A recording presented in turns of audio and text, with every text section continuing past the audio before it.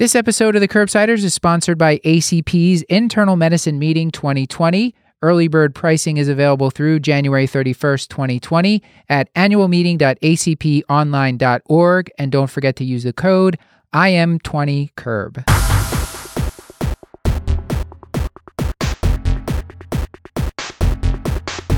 The Curbsiders podcast is for entertainment, education, and information purposes only, and the topics discussed should not be used solely to diagnose, treat, cure, or prevent any diseases or conditions. Furthermore, the views and statements expressed on this podcast are solely those of the host and should not be interpreted to reflect the official policy or position of any entity aside from possibly Cash Like More Hospital and affiliate outreach programs, if indeed there are any. In fact, there are none. Pretty much, we aren't responsible if you screw up. You should always do your own homework and let us know when we're wrong.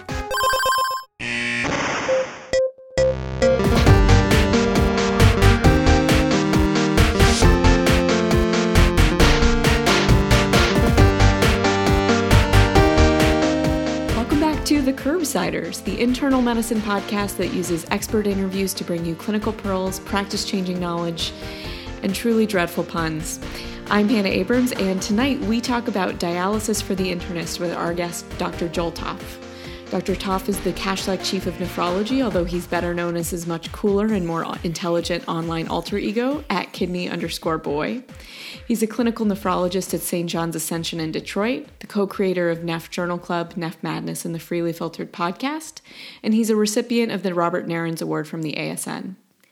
My co-hosts for this episode are Matt Watto and Paul Williams, and we have a fantastic conversation with our guest, Dr. Topf, who teaches us about how to counsel patients who are approaching dialysis, what we should and shouldn't do when we're co-managing a patient on dialysis, and his approach to med management for these patients. So without further ado, let's get to it. Joel, thank you for coming back. Let's remind people your one-liner. If they don't know you by now, then shame on them, but just give them a one-liner. I'm a 50-year-old white male. I was born and raised in Detroit. I'm a clinical nephrologist that enjoys using social media and the internet to do teaching. People may not know me by my name, Joel Topf, but people usually know me by my much more exciting alter ego, Kidney Boy. Okay. So let's jump right into a pick of the week. Joel, did you have anything you wanted to recommend? So there's a conference called KidneyCon. It's in Little Rock, Arkansas. And if you've ever been to a big national meeting, they're super exciting. But this is kind of the opposite of it, right? A big national meeting is exciting because there's a lot of people and there's a lot of energy and there's new data being released. And KidneyCon's like, let's miniaturize that. And let's really focus on education. And so it's a very educational focused, really intense, social media oriented nephrology conference. It's just 3 days. They've got a CRT school on Thursday. Thursday night, there's a cooking class where they're bringing in the cooking doc, who's on Twitter. He's a nephrologist that teaches people how to cook food that is good for a renal diet, that is also tasty. And then after that, we're going bowling with the Nephrology Social Media Collective. So Thursday is a super fun day. Then on Friday, there's a series of acute kidney injury lectures. And then Friday night, there's a Jeopardy for the trainees. There's a keynote lecture, a dinner, and then everybody goes out to the bar after that. And then Saturday, there's workshops. And you can do a kidney biopsy workshop. You can do a POCUS workshop. They have a women in medicine workshop. There's all kinds of different things that you sign up. You do 2 of them, one in the morning, one in the afternoon. And then Saturday night, everybody that goes to the conference goes to the organizer's house, and he makes martinis and meatballs for everybody. Martinis and meatballs? Martinis, meatballs, and mentoring. Why did I not go into nephrology? I just, I need an invite to this next year. I want to hang out. We could arrange that. Paul, it's really a fun conference. Paul, why are we just now finding out about this? Well, I think because I'm the least social person on the planet, and that all sounds awful to me, but it sounds like something you would enjoy very much. So I mean, the education part sounds great. The having to talk to other human beings, I've never been very good at that. But Matt, go with God. It's a good time. Oh, thank you for your blessing, Paul. Hannah, you're not always on the show, so did you want to give a pick of the week? Yeah, I did read a great book, but I will admit, I would love to hear Paul's impression of cats. So, Paul, if you have an impression of cats, that would be my pick of the week. Well, Watto's already heard this. Paul, it was one of the highlights of my week. I would love to hear it again. I don't even really have words for it. So I saw it in a theater where they actually hid us upstairs away from the main theater. so we can just be there with our shame. And then it is, God, Hannah, I can't. Everyone needs to go see it. I think we should all give our money to these people because it is the single most misguided cultural event I've ever seen in my entire life. It is so sincere, and yet it's sincere about the dumbest possible thing you've ever heard. It's a bunch of human beings dressed up like kitty cats who are part of a death cult, and they sing. They sing not good songs, and they dance, and then they're all rubbing against each other, and it is so grotesque. And then there's Ian McKellen, and then Judi Dench is there, and then she eventually breaks the fourth wall and stares right down the lens of the camera, and it is horrifying. Like, I felt my soul leave my body. It is just... I cannot recommend it highly enough. It's not good, but it is an experience that I think everyone should go through at least one time, like jumping out of an airplane. All right. I think that 1 minute of description was my pick of the week. Yeah, mine too. Paul, I don't know that. I think we just have to go on to the topic at this point. I don't think anyone's going to top that. So sure. This episode is brought to you by ACP's Internal Medicine Meeting 2020. It starts April 21st to 22nd with the pre-course, with the full meeting April 23rd to 25th in sunny Los Angeles, California at the LA Convention Center. We attended last year and had so much fun, got to meet so many great listeners, and we're really looking forward to this year's meeting. This year's meeting features a new educational track just for medical students called Mastering Medicine Together for Students. There will be dedicated sessions for medical students, receptions, a story slam, and a town hall where students can ask questions directly of ACP's leadership. Early bird pricing is still available through January 31st, 2020 at annualmeeting.acponline.org. And don't forget to use the code IM20CURB. Hannah, did you want to start us off with a case from Kashlak? Let's do it. All right. So Miss Ann Urich is a 67-year-old woman who's presenting to our primary care clinic with a history of CKD stage 4 with an eGFR of 18, hypertension, and diabetes. Her urine microalbumin is 1,200 milligrams per gram. Her PTH is 200. Her vitamin D is less than 9, and her hemoglobin is 9. She hasn't seen her nephrologist in a while, and she's asking us if she thinks she might need to start dialysis soon and what she might need to do to prepare. So is she a candidate for dialysis, and kind of at what point should we be referring her? Okay, so we don't have a lot of information here. We have a patient who's got CKD stage 4, has a lot of albuminuria and a history of diabetes and hypertension.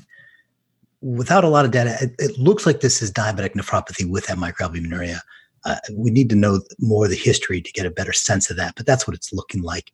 And that's certainly the most common cause of end-stage kidney disease in the United States. Something around 45% of the patients that are on dialysis are due to diabetes. And we actually have enough information to kind of calculate her, what they call the Tangri renal failure risk formula. And so you take the age of the patient, the gender, the GFR, and the microalbuminuria, and you plug that in. This is a formula that was published in JAMA a few years ago. And when you do that, she comes out to, she has a 37% chance of being on dialysis in the next 2 years. Most of the time when I talk to people and I show them this data, patients are horrified, right? Because all of a sudden it becomes very real when you put a percentage on it. But doctors are actually they go the other way. They think a patient with the GFR of 18 is knocking on the door of dialysis. And when you say that they only have a 1 in 3 chance of being on dialysis in the next 2 years, their eyes kind of pop out of their skull. They're like, well, I thought it was much more certain than that. And that ends up becoming really useful because, does this woman have a real chance of going on dialysis? Absolutely. In my mind, anything over 20% risk of dialysis in the next 2 years is data that I'm going to act on. I'm going to start to do dialysis education, start to talking about access, and start talking about transplant. Now, her age is 67. She's getting to be pretty old for transplant, but not too old, right? She's rubbing up against the top of that age, but she's not there yet. And at a GFR of 18, that's one of the priorities, is getting her to transplant orientation and trying to get her listed for transplant. Once you've talked to her about the realities that her kidneys may fail in the future and that the best option if she wanted to live longer would be a transplant. In terms of would she be a dialysis candidate? Well, she would be. She's a candidate for dialysis, but it's going to take, is it something that she wants to do? generally, someone at age 67, she's over this line, this kind of imaginary line in the sand of 65 that makes her, an elderly person on dialysis. And elderly patients on dialysis don't do great. Their numbers are definitely significantly worse than younger people. And that's something that you would want to talk with her about. Yeah, absolutely a candidate for dialysis. And especially because she's a possible transplant patient. To me, the most compelling argument for doing dialysis is as a bridge to a definitive therapy like transplant. Where it gets stickier is the patient that's 75, or a patient who's got an active malignancy, or a patient with severe heart failure. And those patients, they're not going to get a transplant. They're never going to, almost certainly aren't going to get a kidney transplant. And then now you're not on a bridge to transplant, you're on a bridge to nowhere. And dialysis, it's a more difficult question. Certainly these fragile patients, they don't do great on dialysis. And there's a pretty high mortality in that first year. And it may be a situation where you're actually shortening their life by selecting dialysis, especially it's probably the most compelling data looks at patients in nursing homes. So there's a study in the New England Journal of Medicine from a number of years ago that looked at what was the functional status of patients 1 year after starting dialysis. And the unfortunate truth of it was a bloodbath. I mean, over half the patients were dead within 1 year, and only, I think, it was certainly less than 20%. I think it was 12 or 14% of them were able to maintain their functional status. The rest of them were either dead or had lost functional status. And this really kind of goes against like this vision for what dialysis can offer. Like, we see patients that are debilitated and have advanced kidney disease, and we say, well, if we clear out the uremia, that patient's going to be much more functional. And that this is the dream, but the reality, especially in patients that are nursing home patients, is just the opposite, is that you actually have a patient that's much more stable and much more functional the day before they start dialysis than they ever will be again once you start them on dialysis. Two questions. First one's quick. What's the rough age cutoff for transplant? And then the second probably question that takes longer to answer is, why are these people dying? Is it arrhythmias? Is it infections? Is it just functional status and then they start to spiral? Can you Right, and I guess those? On top of that, I'm sorry to piggyback, because I had that same question, or these patients start on dialysis because there was something bad thought to be imminent and they thought that the dialysis would be protective, as opposed to the more stable patient where you think they seem to be doing okay, let's just hold off for now. Do you understand what I'm saying? Like, was someone dialyzed almost protectively because something seemed bad and imminent, and those patients were not doing well at their baseline? Do you understand what I'm asking? I think so. So,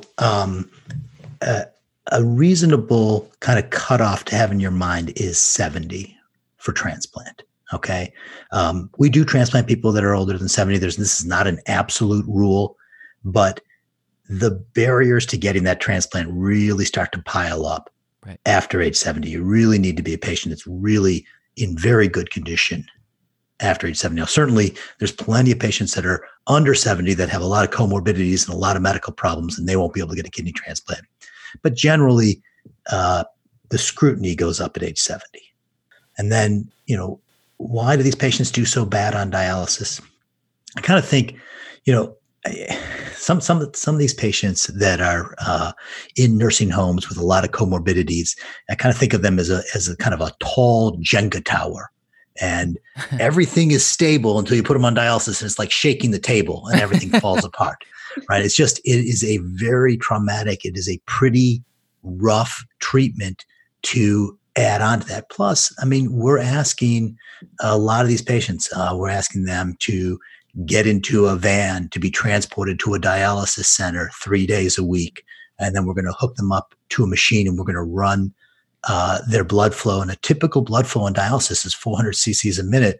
Most of these people have a cardiac output probably close to 4 liters a minute. So you're talking about 10% of their blood flow, cardiac output, being diverted to this dialysis machine to have this blood being cleansed. We're going to remove usually around 4 pounds of excess water during that dialysis treatment. And this can be a shock to their system. And I think that if they're fragile, they can't tolerate it. In terms of what patients die of when they're on dialysis, the biggest cause of death is cardiovascular disease. It doesn't tend to be Q-wave MIs. It's a lot of sudden cardiac death. There's a belief that it may be a lot of arrhythmias, though there was a landmark trial published this year that looked at putting ICDs into dialysis patients. If we think this is the cause of death, maybe we can prevent it with ICDs. And it was a negative trial. Did not help. So it's complicated. Yeah. But I think the answer is if you have a patient who's frail and is weak and is fragile and having a frequent hospitalizations, adding end-stage kidney disease on top of that doesn't usually make the situation better. So I think a question that's kind of a natural follow-up, we're sort of talking about this. It seemed like there are some really clear-cut recommendations for like when to start dialysis, like the pericarditis or pleuritis from uremia, and then or encephalopathy, I guess. But that one seemed like it could be a little bit more tricky if someone just has already baseline like cognitive impairment. So can you talk a little bit about like what are the symptoms or what are the situations where people commonly get started on dialysis? Like I remember learning the AEIOU, but it seemed like it's very subjective in some ways as to when to start. Yeah, I would agree with that. So there's I think it's called the IDEAL trial. And this was a randomized controlled trial about when to initiate dialysis. And it looked at, we're going to initiate dialysis when their GFR, I think was less than 12 and I think they were trying to compare it to less than 7. And so this was going to be just a GFR based trial. And what they found is very few patients got down to the lower limit to start, the late start patients. Almost all of them ended up being started for cause that they developed some symptom of uremia.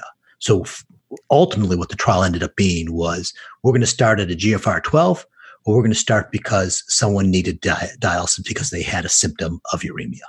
That's what ended up being the trial because they didn't get to that lower limit of GFR. Mm-hmm. And what they found is there was no advantage to starting dialysis early. And this was an absolute, it kind of really, I think it really changed the conversation and the way we perceive that and again, I emphasize to some patients all the time because every time my patients with advanced CKD come to clinic, they're like, what's my GFR? What's my creatinine? Where am I now? And I'm like, hey, that doesn't matter because I'm not going to start you on dialysis based on that creatinine, right? I'm looking to see, are you eating? Are you losing weight? Are you having nausea? Are you having itching? How's your blood pressure control? Do you have any electrolyte abnormalities? These are the things that I focus on, right? And, I'm thinking of 2 patients in particular that I started on dialysis in the last month. And one of them had weight loss and couldn't eat. And that was his uremic symptom. Okay, we'll start you on dialysis.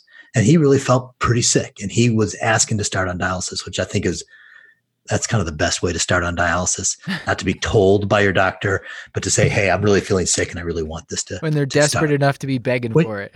Right. No. And I think, that's the time. Yeah. I honestly think that's that's an important distinction. So you kind of know what uremia feels like. I feel like pruritus has to be a huge driver because it's just such a noxious symptom. Like I've had patients where that's really the main concern that they actually have. Did they get much relief when they started dialysis?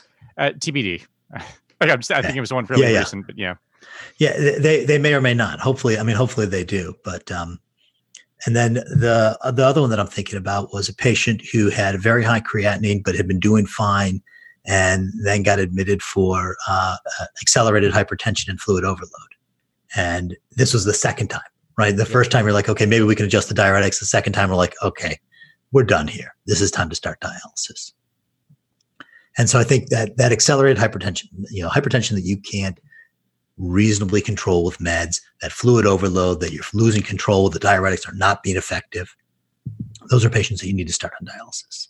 Does that make sense to you guys? Yeah. Can you explain the different types of dialysis to us and the different types of access?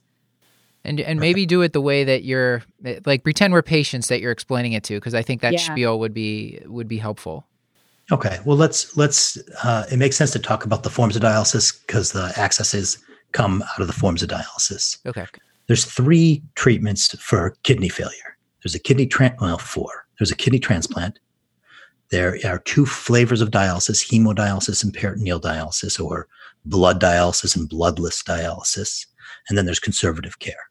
And first off, conservative care patients do remarkably well on conservative care. If you can find that right patient, they can go surprisingly long, way after you think this patient needs to start dialysis. I had a couple of patients that I remember, and they sought me out after another nephrologist had recommended they start dialysis. So the first day I saw them, they already had a recommendation to start dialysis, and they just told me, I don't want to do it. And I was like, okay, well, let's find alternative therapies. And we just kind of worked through all the different things that we could do to keep them off of dialysis. And they went over a year, right? I mean, it was really remarkable. And the idea that you'll be dead in 2 weeks if you don't start dialysis at this X GFR, we're not as good as we think we are at predicting that. Again, these are patients that didn't have that nausea and vomiting, right? They didn't get the fluid overload and the hypertension. Like, we were able to manage those with medications, and they did great for a long period of time. And then transplant is absolutely the best therapy, right? They get the longest life, and they get the best quality of life. So it's not only more life, but it's better life. And so you want to get as many patients transplanted as soon as possible. And then the last ones are the 2 forms of dialysis. And so in the United States, 85+% of patients get hemodialysis. It kind of is the standard, but that's not the case all around the world. So Hong Kong, the numbers are reversed. It's about 85% peritoneal dialysis. Mexico, over 50% of patients get peritoneal dialysis. And there's a lot of advantages to peritoneal dialysis. And one of the biggest advantages is the day that you start dialysis, your GFR is usually not 0, right? Almost always they're not anuric. They got a GFR of 4 cc's a minute, 3 cc's a minute. We call that residual renal function. And it is an incredibly powerful survival factor. Having that residual renal function just makes a huge difference.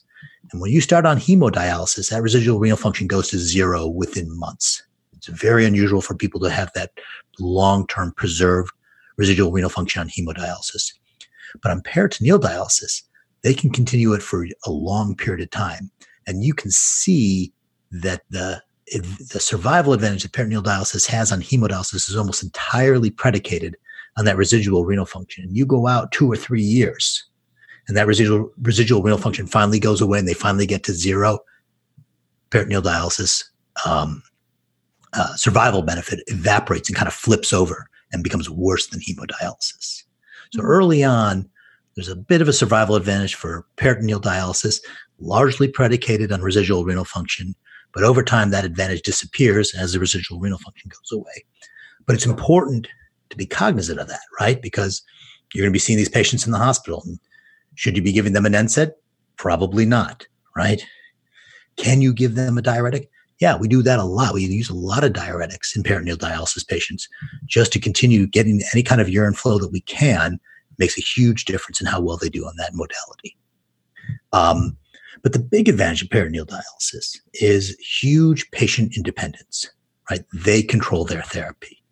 They're able to do the dialysis on their schedule rather than racing into a dialysis unit, waiting in the waiting room until they're called back, sitting in the chair, waiting for someone to put the needles in, sitting there for 3.5 hours, 4 hours, and then having to recover and go home. They get to do this on their schedule. A lot of people are able to just do an automated dialysis, a cycler system overnight.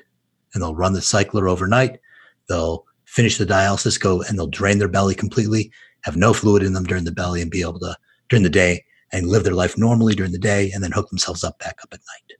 Not everybody, right? Some people need more clearance, and they'll need to carry a dwell in the middle of the day, or even do an exchange in the middle of the day. But a lot of flexibility with that makes travel very easy. And, so it's a great solution for patients that want to do that. Joel, you mentioned the residual renal function. in patients who are on hemodialysis, we're seeing them in the hospital or in the clinic, and we're trying to decide, are we going to send them for a contrast study? Is it safe to give them an NSAID? How common is it that patients, I know for peritoneal dialysis patients, I more commonly remember to ask for hemodialysis patients. Some of them tell me, oh yeah, I might urinate like once a day, very small amount. Is that just, I think bladder sweat is maybe a term that's thrown around. But like at what level do you just decide like, okay, they don't have enough renal function. I'm just going to go to town. If I need to, I'll give them NSAIDs. I'll send them for contrast. Yeah, I generally say, can you fill a beer can in a day? Right. So I want to, and that's what 400, 500 cc's. And if they can do that, I care about it. If it's less than that, I don't care about it. Okay. So I guess I'll ask, there's probably an obvious answer to this, but I'm just going to ask out loud. There's early survival benefit. There is more patient autonomy. It sounds like there's all these benefits, and yet, at least in my personal experience, I see very, very little peritoneal dialysis. So why? I guess two questions. Is there's geographic variation within the country in terms of how much it's utilized? And then I guess the bigger question is this the pattern everywhere? And why is that the case if there are these benefits to peritoneal over hemodialysis, at least early on? Yeah, I think it's complicated, and there's a number of different there's a number of different reasons there. And some of that is at the moment when you're talking to a patient, you said your kidneys have failed, and you have two options. One, I'm going to train you how to do this procedure, and you're going to have to take care of yourself in your home and do a medical procedure. And they're frankly terrified, and they don't want to do it. And two, nephrologists have less experience with peritoneal dialysis. When you have 85% of your patients on hemodialysis and you get these kind of concentrations where that 15% is not equally distributed, it's going to be in hotspots areas. There'll be some doctors that have very, very little peritoneal dialysis. And you ask those nephrologists, what are they more comfortable with? Almost all of them are going to say hemodialysis. And I'm sure we give signals to our patients that this is what we want them to do. I'm sure that, and when I say I'm sure, I'm pretending like I don't know the data. Like that's absolutely happening. It's definitely happening. The doctors are at fault. But then there's infrastructure issues also. So yeah, of course, we have patients that are in the hospital, they're peritoneal dialysis, but they have to go to a rehab facility. There's 6 rehab facilities. Only one of them offers PD. Oh, and their nurse is on vacation. And now you can't do PD there. And it's a real problem. And so, trying to move that number up, it's a systems issue. But so there's patient issues, there's doctors issues, and there's been efforts from the federal government to move patients to home. And this is one of the things that was recently implemented by President Trump to increase the number of people going home. And we'll see if these measures make a difference. But they're going to really be encouraging doctors financially to get their patients to go home, both stick and carrot. I think we should, I do want to spend a good amount of time talking about medications and what happens once the person's on. We didn't talk about access at all. We didn't talk about hemodialysis. Can we talk about that a little bit? Yes. Okay. The peritoneal dialysis is a tube that goes in their belly. It's usually placed by a general surgeon, or a nephrologist can also do it. It's not a very complex procedure. And it only takes about 3 weeks from being placed to being used. And actually, we have a protocol at our hospital, and it's becoming more and more common, where we can use it immediately. We call it a urgent PD, and we can place it and start them on PD that night. Small volumes and observe. We don't send them go home. We do it in the unit, but that allows. So even if you need to start dialysis right away, you can still choose peritoneal dialysis. Hemodialysis, the key here is getting blood out of the body, run it through the dialysis machine, the artificial kidney, and return it to the body. And things I always emphasize to patients, your blood doesn't mix with anybody else's, right? There's no transfusions involved. We're used to seeing these to IV lines, right? An IV line goes 100 cc's a minute, 100 cc's an hour, right? Maybe 150 or 200 if you really got it rolling. A dialysis access runs 400 cc's a minute. Right. It is such that tunneled catheter may look like just a big IV, but it really is a completely different technology in terms of the volume of blood that runs through that. It's huge. And And so you can't use a little peripheral vein. It has to be in a big central vein. And that, so a tunneled catheter usually enters through the internal jugular, but it's the ends of those tips, they go into the right atrium. But that's where you can get enough blood to draw that much in and out. So tunneled catheters are great because we can put them in quickly and use them immediately. And there's not anything else that has that type of solution. Big downside of them is infection, right? You've got a plastic tube that's hanging out of it. It's heading right into the central vein. We get a lot of infections with those. Keep them in long enough, you're guaranteed to get an infection. And these can be serious. We see a lot of endocarditis in our patients, unfortunately. The other alternative is to use an AV access, usually using the brachial arteries and veins in the upper extremity, sometimes in the radial. To get that type of blood flow, we need to go from a pretty significantly sized artery directly into a vein without breaking down into the capillaries first. We create these fistulas, connection between the artery and the vein.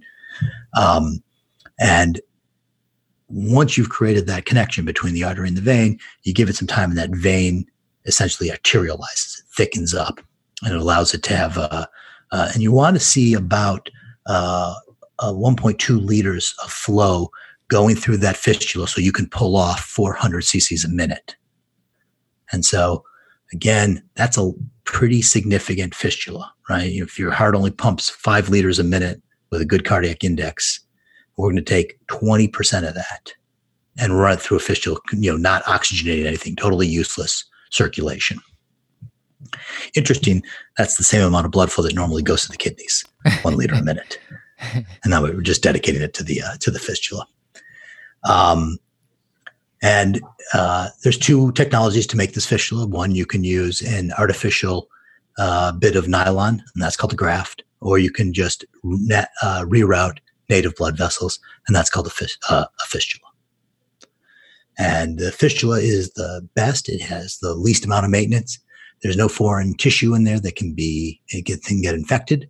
So they're resistant to infection, and they are resistant to failure. They work really well. They're difficult to set up. You need to have pretty healthy veins, pretty good size veins to do that. But once you have one that's working, it'll work for a long period of time. A graft, unfortunately, we get a lot of obstruction, and they can get obstructed, and they can get infected, and so it's less good. So the best that you can have is a fistula. The second best is a graft, and third place is a tunneled catheter. Joel, can you talk about the physical exam? Just how can you tell, if you can, graft versus fistula, and what should we look for? Just if we're seeing a patient on dialysis, what should we look for? Well, the fistula, since it's native, that's the one that gets kind of a tortuous, and you can see these aneurysms, and it's all going to be soft, right? Because it's all native vessels. Mm-hmm. It feels like normal tissue. The graft, when you feel it, it feels hard, right? Incisionally, is there any big difference that would differentiate? No. Okay. No, and not location either. All right. And then the last thing about it is the fistula usually takes 60 to 90 days to mature after the surgical creation. If it does mature, there's a pretty significant failure rate for the maturation. About 60% of them will not mature to be able to be used, which is... Sorry, 60, did you say? I said 60. Holy smokes. Yeah, no, that's right. This surgery, of all the surgeries that you send your patients for, I'm not sure if there's any that has as much of a failure rate as this one. Jeez. It's pretty significant. And grafts take about 3 weeks to mature. All right. All right, so kind of summarizing, it sounds like best option, transplant. If transplant is not an option and we don't want to do conservative care, best option, peritoneal, which we can start either immediately or it takes 2 weeks. 2-3 weeks, yeah. And then kind of within the hemodialysis options, we have a TDC we can use immediately, the tunneled cath, an AVG, the graft we can use, we said a couple weeks, and then a fistula a few months with a high failure rate. Bingo. All right. So I think we should get into talking about some of the medications. So we now have our patient, and I guess, I don't know, Hannah, are we going to put our patient on peritoneal dialysis, or you want to put them on hemo? So clearly now we know we should have put our patient on peritoneal dialysis, but we decided to do, since 85% are on hemodialysis, she's on hemodialysis through an ABF. The poor woman's blind. She can't actually do the peritoneal dialysis. Oh, that's right. There you go. She's just, and not that she couldn't. I'm sure there's some blind people that do it just fine, but she's very nervous about this and just would rather leave it to the professionals. And I hear this all the time. Joel, so let's hear about what medications should we think about starting her on, and maybe she's already been on some of these. She had CKD4 for a while. So kind of the dialysis comorbidities that people deal with. One is going to be the metabolic bone disease, and so unfortunately, hemodialysis just doesn't do a good job of getting rid of phosphorus. Phosphorus levels get very high if you don't address them with some other technology besides just dialysis. We can't just use the filtration of dialysis to clear out the phosphorus load. And so we tell people to go on a low phosphorus diet. We want them to be about 800 milligrams of phosphorus a day. Difficult to do, but even if you do that, you're still going to have excess phosphorus left. And then we add phosphorus binders. And these are just medications that bind up the phosphorus in the diet so it doesn't get absorbed by the body. And so you poop it out. And the most common phosphorus binders is calcium acetate or calcium carbonate, otherwise known as Tums. And the calcium binds the phosphorus and it's not able to be absorbed. There are then non-calcium-based binders. There's cevimeline, which is, again, binds up the phosphorus so it can't be absorbed. There's lithium carbonate or Fosrenol, which is a big chewable pill, like big Rolaids. That binds up the phosphorus. And then there's iron citrate, I believe it is the last one's called Auryxia. It's the newest binder, and it uses iron to bind up the phosphorus. And with the side effect of actually raising their iron, actually is better for their anemia. It's a pretty cool drug. And I found it to be pretty effective at lowering the phosphorus.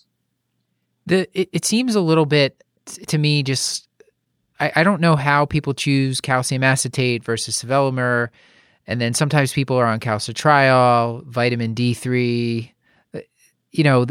How do you decide what order to put these on? Is it by just looking at the labs, or is there some sort of science to it or evidence behind what you're choosing? Oh, that's pretty funny. You use the word evidence. So this whole field of calcium, phosphorus, mineral bone disease is just dominated by opinions, guidelines, and retrospective analysis. We don't have good data of what to do. There's been a few randomized controlled trials at looking at calcium-based binders versus non-calcium-based binders. And if you ignore one completely unbelievable study in Italy that had a tremendous, powerful effect that is, I do not believe it, right? Like nobody dies if you give them cevimeline, right? Everybody dies if you give them calcium, right? The effect size is just unbelievable. If you ignore that, then there's no compelling evidence that non-calcium-based binders are better than calcium-based binders. Okay. Now you can look at second order effects. You're like, oh, but I got a high calcium. Well, probably if you have a high calcium, giving them additional calcium doesn't make a lot of sense. That's fair enough. But then the next question is, well, why are we giving them the phosphorus binders? What advantage do patients get from the phosphorus binders? And that fundamental question hasn't been answered, right? There's a lot of soft stuff. Oh, their itching will be better. Oh, they can get very high PTH, and that can cause bone pain, and they might need to get a parathyroidectomy if you don't take care of it. But those end up being relatively rare in the exceptions. And we put all these patients on phosphorus binders trying to get that phosphorus down with pretty thin evidence that there's any advantage to patients to doing it. And I believe in Canada, they are now doing a randomized controlled trial looking at phosphorus control, kind of having a relaxed phosphorus control versus tight phosphorus control. I'm super interested in that trial. It is really overdue. What would be considered tight control, or what sort of numbers are we looking for? Vitamin D, PTH, phosphorus, and calcium. Current guidelines for phosphorus say we want a normal phosphorus. The slightly older guidelines say we want it to be less than 5.5. Those are the targets. So okay. You're either normal or less than 5.5 for a dialysis patient. For PTH, the old guidelines was less than 300. The new guidelines are less than 680 for intact PTH. But again, everything I said about phosphorus goes doubly for PTH. We have no compelling evidence that controlling PTH provides patients any benefit. There was a well-done randomized controlled drug trial of a drug called cinacalcet, which is a calcium mimetic. It's a very effective drug for lowering the PTH. They were looking at improvements in cardiovascular disease. So it was powered for mortality, and they found no difference in mortality. And they were randomizing patients to calcium mimetic or not, but there was at least a 20% spread in the PTH between the patients on the drug and the patients on placebo. And there was no benefit to patients. Big drop in their PTHs, no benefit. No difference in fractures, no difference in bone pain, right? All the other things, all the other effects that you would want to see, they couldn't find with this protocol. And so I am not a stickler for getting patients PTH right on the money. I think it's a lot of effort and a lot of pills and a lot of cost and a lot of side effects without known benefit for patients. It makes me very concerned. And this calciphylaxis, I've only seen, it seems to be a rare condition, right? Isn't that one of the theoretical concerns about this? It is not clear how much the calciphylaxis is related to their serum calcium and their serum phosphorus. Okay. It is a more complex thing. It is a devastating complication. I've seen too much of it in my career. Yeah. But I would say the biggest risk factor for that is obesity and warfarin. Okay. Way more than poorly controlled. I see a lot of uncontrolled phosphorus all the time. And thank God, most of those patients never get calciphylaxis. Okay. And any different vitamin D targets? Like, is it just the normal range to get the vitamin D into the normal range, kind of like what most other people are doing? So remember that to activate vitamin D requires healthy kidneys, and none of our patients have healthy kidneys. None of the patients on dialysis. Yeah. And so, and there's been some trials looking at correcting vitamin D in dialysis patients, and it seems to be a totally meaningless thing to do. Okay. Right. Doesn't affect anything to look at nutritional 25-OH vitamin D. We use active vitamin D like calcitriol and some semi-synthetic versions like paracalcitol and doxorcalciferol. And these are used to lower the PTH. And the semi-synthetic ones promise that they'll get less hyperphosphatemia and less hypercalcemia compared to the natural calcitriol. It's unclear whether they really do that. So for this, our patient, Ann Urich, who I think is returning from a previous episode, if I'm not mistaken, we met her cousins, Paula Urich and Olga Urich. Yeah. I'm sorry I asked. So her vitamin D was less than 9, so she's getting some calcitriol, I imagine. Well, the interesting thing there is anybody who's got significant proteinuria is going to have a very low vitamin D. Right, because one of the proteins that they're losing in their urine is their calcium, their vitamin D binding protein. I don't know why I keep calling it calcium. Their vitamin D binding protein is lost in their urine. So anybody who's got nephrotic range proteinuria, you check a vitamin D, it'll be unmeasurable. Okay, or close to it. All right, so we're moving through. So I think for mineral bone disease, it seems like get the numbers in a reasonable range, but don't stress too much about it because we don't know if it really helps the patient. And one of the things I would emphasize is that all of that is going to be taken care of by protocol at the dialysis unit. Yeah. Right. This is not something that you need to touch. You just need to be kind of aware of the medications that they're on. Most of the patients that are on hemodialysis will be getting IV vitamin D with dialysis. They won't be on a vitamin D pill. They will be taking phosphorus binders, and they may be on a calcium mimetic, which is cinacalcet. Okay. You reminded me, I once asked a nephrology friend how he managed this, the same question that Matt asked, and he answered, by using a formula you would not understand. And I was like, that's fair and probably accurate, so I will now let you do that. And that is the favorite answer of all nephrologists. Okay.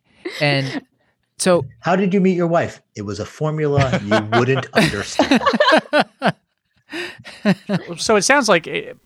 there are certain things that are very comfortably managed by nephrologists that probably the primary care doctor, I'm not going to say won't have to worry about, but will not be as involved in. And the phosphorus level and bone mineral metabolism being one of them. But what other things are sort of really squarely in the domain of nephrology that we should maybe stay out of the way for, or at least make sure that we're actively collaborating with when we're managing an end-stage renal disease patient?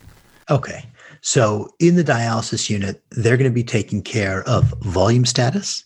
They're going to be taking care of iron status and hemoglobin, and they'll be taking care of calcium, phosphorus, and PTH. All that is going to be regularly checked and regularly monitored. Volume status is one thing, but blood pressure is another. The blood pressure goal of the dialysis unit is not to let the patient get hypotensive.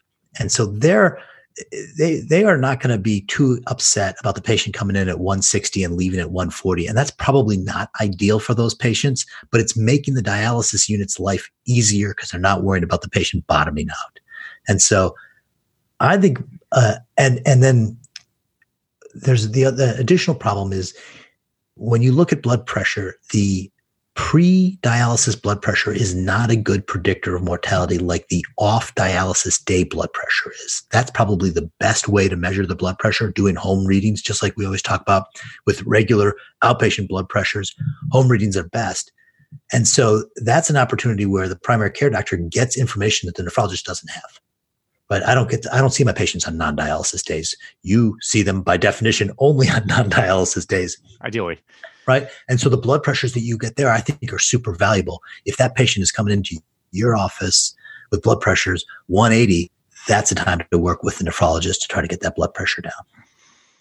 Yeah. It seems like I've even seen patients who are taking their blood pressure medicines only on non-dialysis days, or I've seen patients, who don't have a high blood pressure problem anymore, and now they're taking, is it midodrine or midodrine, Paul? Midodrine. Midodrine. You're asking me. They're taking midodrine just to keep their blood pressure up. What do you think about all that? Yeah, so there's a frightening amount of literature looking at patient outcomes that are on midodrine, and these patients do horrible. And there's a debate whether, is it the drug that's causing these patients to do horrible? And I don't think it's the drug. I think patients that are hypotensive that need a drug to support their blood pressure during dialysis are patients whose heart is doing poorly, and they're just going to have a bad outcome. And so that's definitely a warning sign. That's a patient you should pay attention to. That's a sick person, and you don't want to make any mistakes on that patient because they're going to have trouble. Okay. Yeah, you need to pay attention to those people on midodrine. And in your practice, do you? So it sounds like we should really be letting the nephrologist dictate the blood pressure medications during dialysis, like once the patient's on dialysis, right? Definitely collaborate them if we're going to be making a lot of changes. But I would love if they come to your office and their blood pressure is super high or super low. Like I would love to hear from you because again, that's a blood pressure reading that I don't get commonly, and it's an important one. Okay, it's an important number. And it is potential that sometimes patients are going to just take blood pressure meds on non-dialysis days if they're hypotensive. Or don't take their blood pressure till they get home from dialysis. Yeah, we work, again, we don't want their blood pressure to drop during dialysis, and so we work around that problem. But that doesn't mean we can leave them hypertensive the rest of the time. So there was a ton of questions about ACEs, ARBs, even spironolactone. Are these medications like a big no-no once patients are on dialysis, or can we still use these medications? Okay, so ACEs are effective in dialysis patients. Spironolactone is effective in dialysis patients, and they still cause hyperkalemia even in patients that are anuric, which is weird, right? Because in the end, these patients use their colon for a lot of potassium clearance, and potassium excretion in the colon is dependent on aldosterone, and so you will see more hyperkalemia when you use these drugs. But most patients on dialysis, not all, but most of them don't have a problem with potassium, even with spironolactone, and they get away with it just fine. And these are good medications, especially the ACE inhibitors, still good for the heart. And so we use them all the time. They're good blood pressure medications, good for the heart, good for patients. Okay. But the thing to think about with hypertension in dialysis patients is it's almost always volume. These patients are highly volume dependent. They all live with in volume overload. And so when you get a patient who's hypertensive, this is something that's best controlled by adjusting their dry weight in the dialysis unit.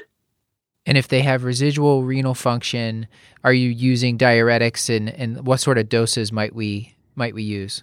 I have not had a lot of luck using diuretics, even with residual renal function to control blood pressure. Other people's experience may vary. We do it a lot in peritoneal dialysis.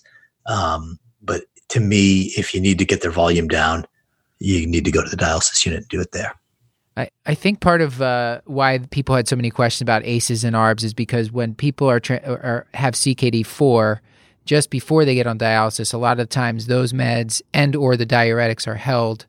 So can you speak to that a little bit? Yeah. And so I think everybody does this. So they're trying to get the last milliliter per minute of GFR out of the patient to keep them off dialysis as long as possible. And patients are really supportive of that.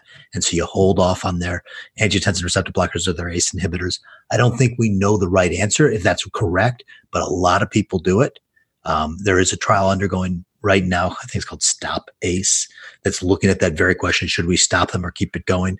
But that said, a lot of people stop these drugs in CKD stage 4, and this is one of the things that's routinely resumed once they get on dialysis because they're good for the heart.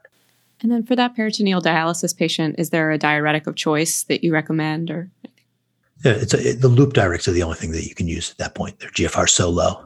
So choose your loop, Bumex, furosemide, torsemide, take your pick. And this might be too much in your wheelhouse, in the nephrologist realm, not ours, but minoxidil, any other drugs we should think about when we're, that we might not normally reach for?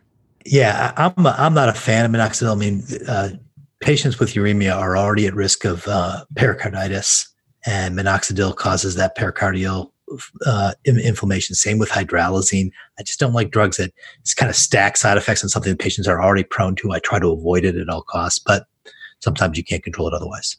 Okay. Paul, do you want to, what else did we have? Sure. And if you, Paul, did we cover the things that you wanted to cover about what's done that? Thank you for asking. I think the other thing I would ask, and I know this could be a whole episode unto itself, is just sort of your general approach to sort of iron and anemia management. Because I think that we said that it's sort of within your purview, but I don't think we sort of talked about sort of goal hemoglobin. Is there anything else that we can be helpful for on the primary care side? Yeah, I mean, I guess what I would say is, first of all, for your CKD patients that are not yet on dialysis, when you see that anemia, first thing you got to think about is iron deficiency, right? Because as their renal function deteriorates, their hepcidin levels go up, and they just don't absorb oral iron at all. And so we see a lot of iron deficiency in CKD long before dialysis. And then that's just made worse once they're on dialysis. They start losing a little bit of blood in the dialysis machine or in the filters. They have a loss of mucosal blood in their GI tract. They have a little bit of uremic bleeding, and their hepcidin levels are even higher. And so there's a lot of iron deficiency, and we use IV iron pretty aggressively in the dialysis units, run their ferritins up into the high, close to 1,000, 800 oftentimes we'll see before we'll stop with that iron, because they get a good response. There was a trial last year called the Pivotal Trial that looked at iron versus more iron, and more iron was more better. Yeah. Stuart, he's not here, but I'm sure he just heard like bells chiming or something like that. So kind of going back to the question of GI bleeding, mucosal GI bleeding in these patients, screening as kind of the primary care consultant for screening for these patients, what kind of screening do you think we should have these patients do?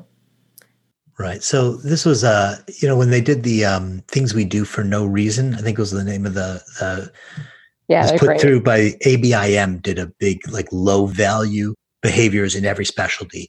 And when nephrology did it, one of them was low value for cancer screening and dialysis patients. That the dialysis is a short road, unfortunately. Not for everybody, but for most of the patients that go on dialysis. And the idea that doing mammograms or looking for colon cancer would result in discovering a disease and allowing early treatment that would prolong survival is just, it's a fantasy. It doesn't happen. And what you have is you have patients that have marginal nutrition that are being told, hey, don't eat for 24 hours. We're going to do a colonoscopy. We're going to take this prep. and they're fragile already, and we're going to disrupt all their fluids going across their colon. I mean, it's a big ask for patients, and the likelihood that you're going to improve anything is nearly nil. Yeah, nearly nil. So the recommendation is no screening colonoscopies, no mammograms, no CT scans of chest, low dose CT scans of chest. Like, none of that stuff should be done in your dialysis patients unless you have a particularly young dialysis patient that still fits the criteria that they would benefit from these things. But in most patients, don't stop doing all that screening stuff. No PSAs. Joel, we were talking about this, and I think this also kind of ties in with Paul's question. One of the articles, I can't remember which one, or I shout out to the author, they made the point that as the patient goes on to dialysis, in many cases, the nephrologist almost becomes the primary care doctor. But nephrologists, while they're good at the things we just talked about, hypertension, anemia, managing the mineral bone disease, they're not as great at the normal primary care stuff. So you're telling us not to do cancer screening, but things like making sure they've had their vaccinations, and if they have diabetes, doing their foot care and things like that. I think we should think of ourselves almost as now we're the consultant for primary care to the nephrologist. And I thought that was a great way to think about this. That's a great way. That's a great way to think about it. Though I would say that influenza vaccine is another thing that's taken care of by the dialysis units. Okay. They vaccinate. And they're pretty aggressive about getting everybody vaccinated. They do a good job with that. They give out T-shirts if you get your shot. Like, do a nice job with it. And I know you guys are making sure everyone's Hep B immune as well. Sure, yeah. And we're big on the Hep B immunity. Every single time. It's before my time, but you read these stories about these Hep B outbreaks that just ripped through dialysis units, and it was just this horrible epidemic in late 80s, early 90s. And the CDC stepped in and said, we will not allow this to happen. And it doesn't happen anymore. They've absolutely stopped. It's been pretty impressive.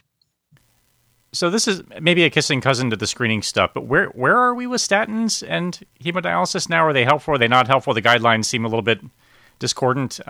So the guidelines for the dialysis guidelines are called KDIGO. And so we had a number of studies that looked at initiating statins in dialysis patients. It seems like it should be a win. We have very high cardiovascular disease burden, and repeatedly it did not help. There was one study that looked at simvastatin and ezetimibe, and it was positive, but included both dialysis and CKD, which seems like cheating. So the guidelines currently are, if you are on a statin when you start dialysis, you continue on the statin. If you are not on the statin and you get on dialysis, you do not initiate the statin. That's the guideline now. Okay. Wow. And more meds to kind of avoid. You've got a list. What kind of medications should we be avoiding to avoid mucking things up? Okay. The first one is the Fleets enema. So Fleets is just sodium phosphate, and the phosphate concentration, if I did my math right, is like 15,000 milligrams per deciliter. Like, it's absolutely insane. And every year, some dialysis patient comes into an ER with abdominal pain and gets given a Fleets enema and dies, right? They get hypocalcemia and their heart stops. And it's tragic, right? And it says right on the damn box of the Fleets enema, don't use if you have kidney problems. So don't use Fleets enemas, right? You can use a soap sud enema. You can use a tap water enema. You can use polyethylene glycol. You cannot use sodium phosphate. Yeah, and can I argue, if you have a geriatric patient with CKD 3 or 4, it just seems like there is, like, why would you even run the risk? Like, just give them a tap water enema. It works just fine. Like, I get so angry when I see Fleets enemas ordered because most of my patients just should not be getting them. Just good old-fashioned Colace. Just really load them up with as much placebo that's a brand as you name. want. How dare you? Yeah, that's the problem, is the brand name. Right. Placebos for everybody. And then, the other drugs that are problems. So gabapentin, it definitely accumulates, and we see altered mental status all the time from that drug. So kind of traditional maximum dose is 300 milligrams a day. And, you see patients rolling in with 900 milligrams, multiple grams a day. Try to avoid that. the opioids, there was a great Curbsiders episode last year from Neff Madness about pain control and CKD. I learned so much from that episode. That's absolutely great. Listen to that again. But the long and short of that is avoid the natural opioids and use the semi-synthetics. So hydrocodone was good, and hydromorphone was good. No morphine, no codeine. And then baclofen causes all kinds of unusual central nervous system abnormalities in dialysis patients, can imitate a stroke. Big problem with that drug. Avoid completely. I've seen patients get toxic on baclofen after a single dose. It's wild how toxic it can be. Yeah. Since Matt Sparks had those pins that he was kind of tweeting out pictures of them, and I've seen about 3 or so cases. They weren't, I don't know that they were on dialysis, but they were patients with advanced CKD that were in rough shape mentally because of baclofen. Yeah, I had a patient who was having myoclonic, some kind of spasms, kind of muscle spasms, got put on baclofen, and his symptom of baclofen toxicity was myoclonic jerks, which is a normal one. And so the doctor who prescribed it said, "Oh, we just need to increase the dose, right? Because you're having more." It was not a good. And I just, I saw the patient. He gave me the complaint. I said, looked at his med list. I was like, "Here's your problem. Stop this." And I saw him a week later. He was so happy. It was all, stop the drug. He got better. He's delighted. Another drug that's questionable is the NSAIDs, right? So when they have CKD, we tell people never to use them. They cause a lot of high blood pressure. They cause fluid retention. They cause a drop in the GFR. And most of those issues go away as problems once they're on dialysis. But I caution, just because these patients are already prone to GI bleeds. And so I always want to make sure patients don't have any history of peptic ulcer disease or gastritis before I throw an NSAID on. And I always worry about cardiovascular disease also, because there's a real signal with those drugs also. Joel, I don't know if this is an easy answer, but the renal diet that gets ordered for inpatients, is there any evidence that that's prolonging life or making things easier? Or do you have any sort of handout that you can recommend that our listeners can give to their patients on dialysis or who are going to be starting it in the near future? So to answer your question, I am not aware of any hospital diet that has resulted in any improved outcomes. Okay, good. Okay, I'm not going to fall on the sword for the renal diet until you show me that the cardiac diet does anything for patients. I have some studies that show that fluid and salt restriction do not, but I don't have any that are backing it up. No. Yeah, no. So the renal diet is going to be low in potassium, low in phosphorus. There's usually 2 different versions, one for pre-dialysis, which is low in protein, and one that's on dialysis that is rich in protein. Patients lose significant amounts of protein during dialysis. It's a kind of a catabolic state. So you want your dialysis patients to be on a high protein diet, and try to minimize the amount of phosphorus in the diet. I don't know if it helps anything. Patients complain about it regularly. I'm a softie. You're just like always. Regular diets for everyone. Regular diet, whatever you want. Yeah, that's right. Because that's what I would want if I was on dialysis. I would be like, give me my food. I want a hamburger. Okay. Yeah. So earlier you mentioned kind of warfarin toxicity. Can you just explain what that's about? Should we be stopping warfarin on these patients? Should we be worrying about that? Okay. So the primary indication that we run into this is with atrial fib.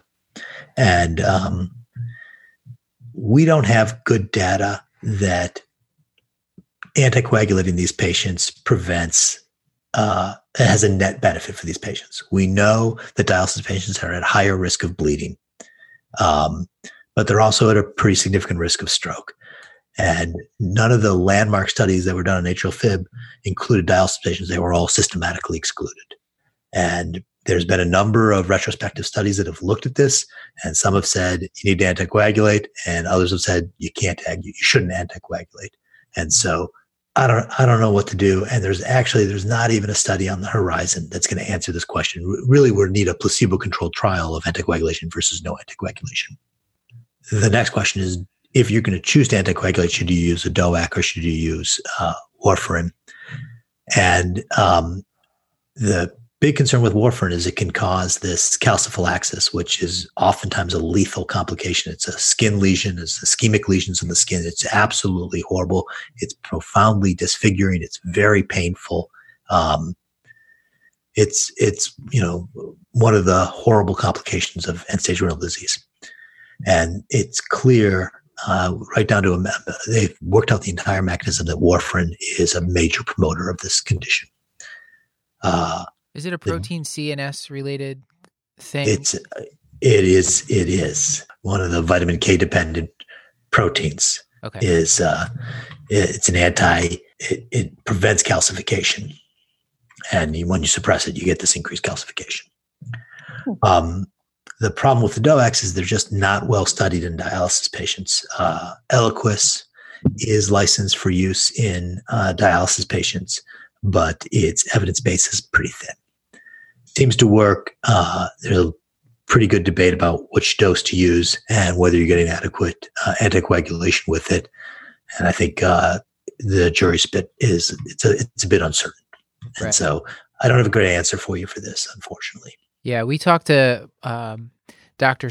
Michael Strife from Hopkins. He's a hematologist, and it was about DVT.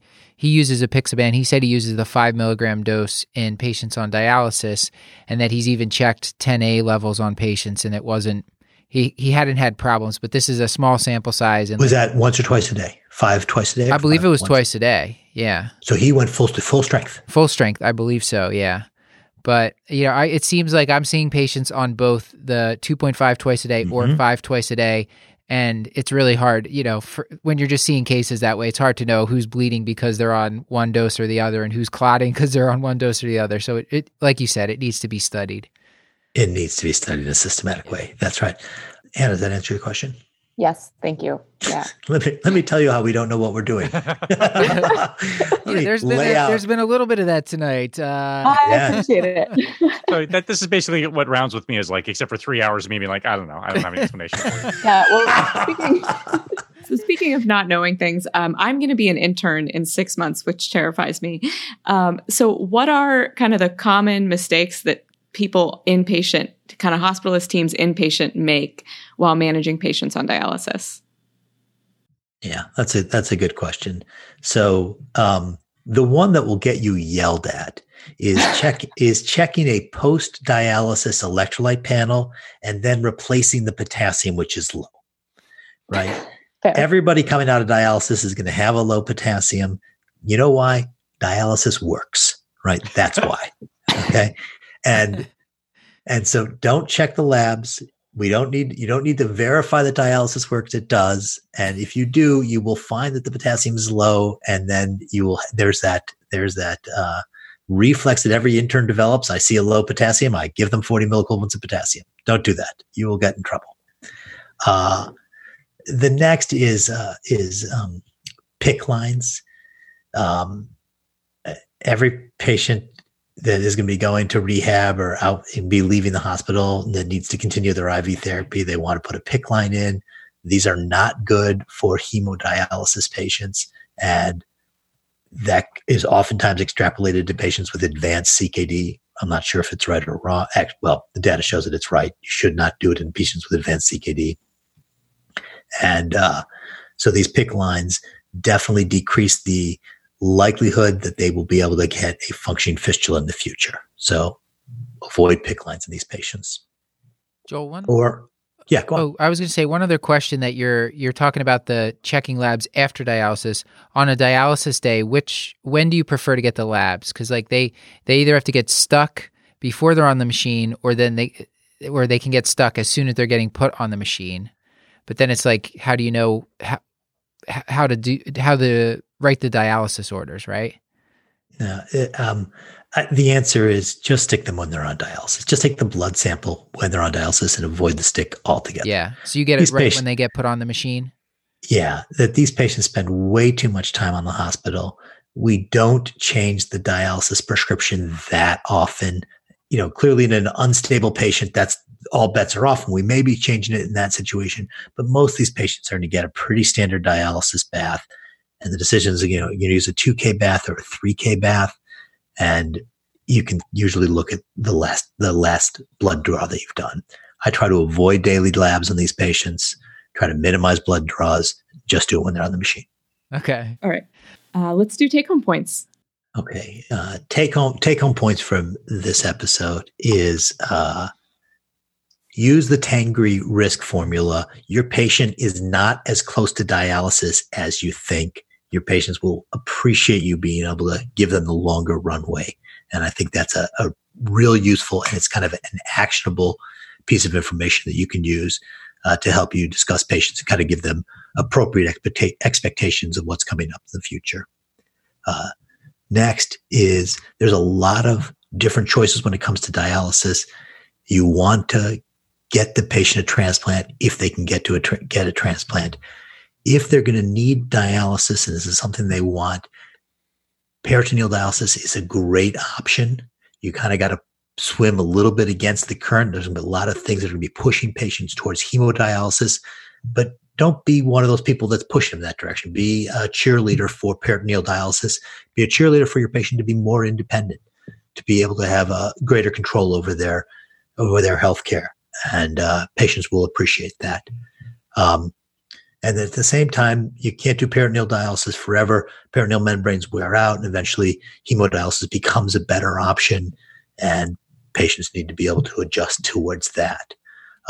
When they're on hemodialysis, the iron and the anemia and the PTH and the phosphorus and the volume status are going to be taken care of in the dialysis unit. If you have questions about that, you can talk to them, talk to the nephrologist, but try not to be working at cross purpose to them. And then importantly, just about any drug that is neuroactive is going to be more toxic in dialysis patients. So be real careful about your gabapentin, your narcotics,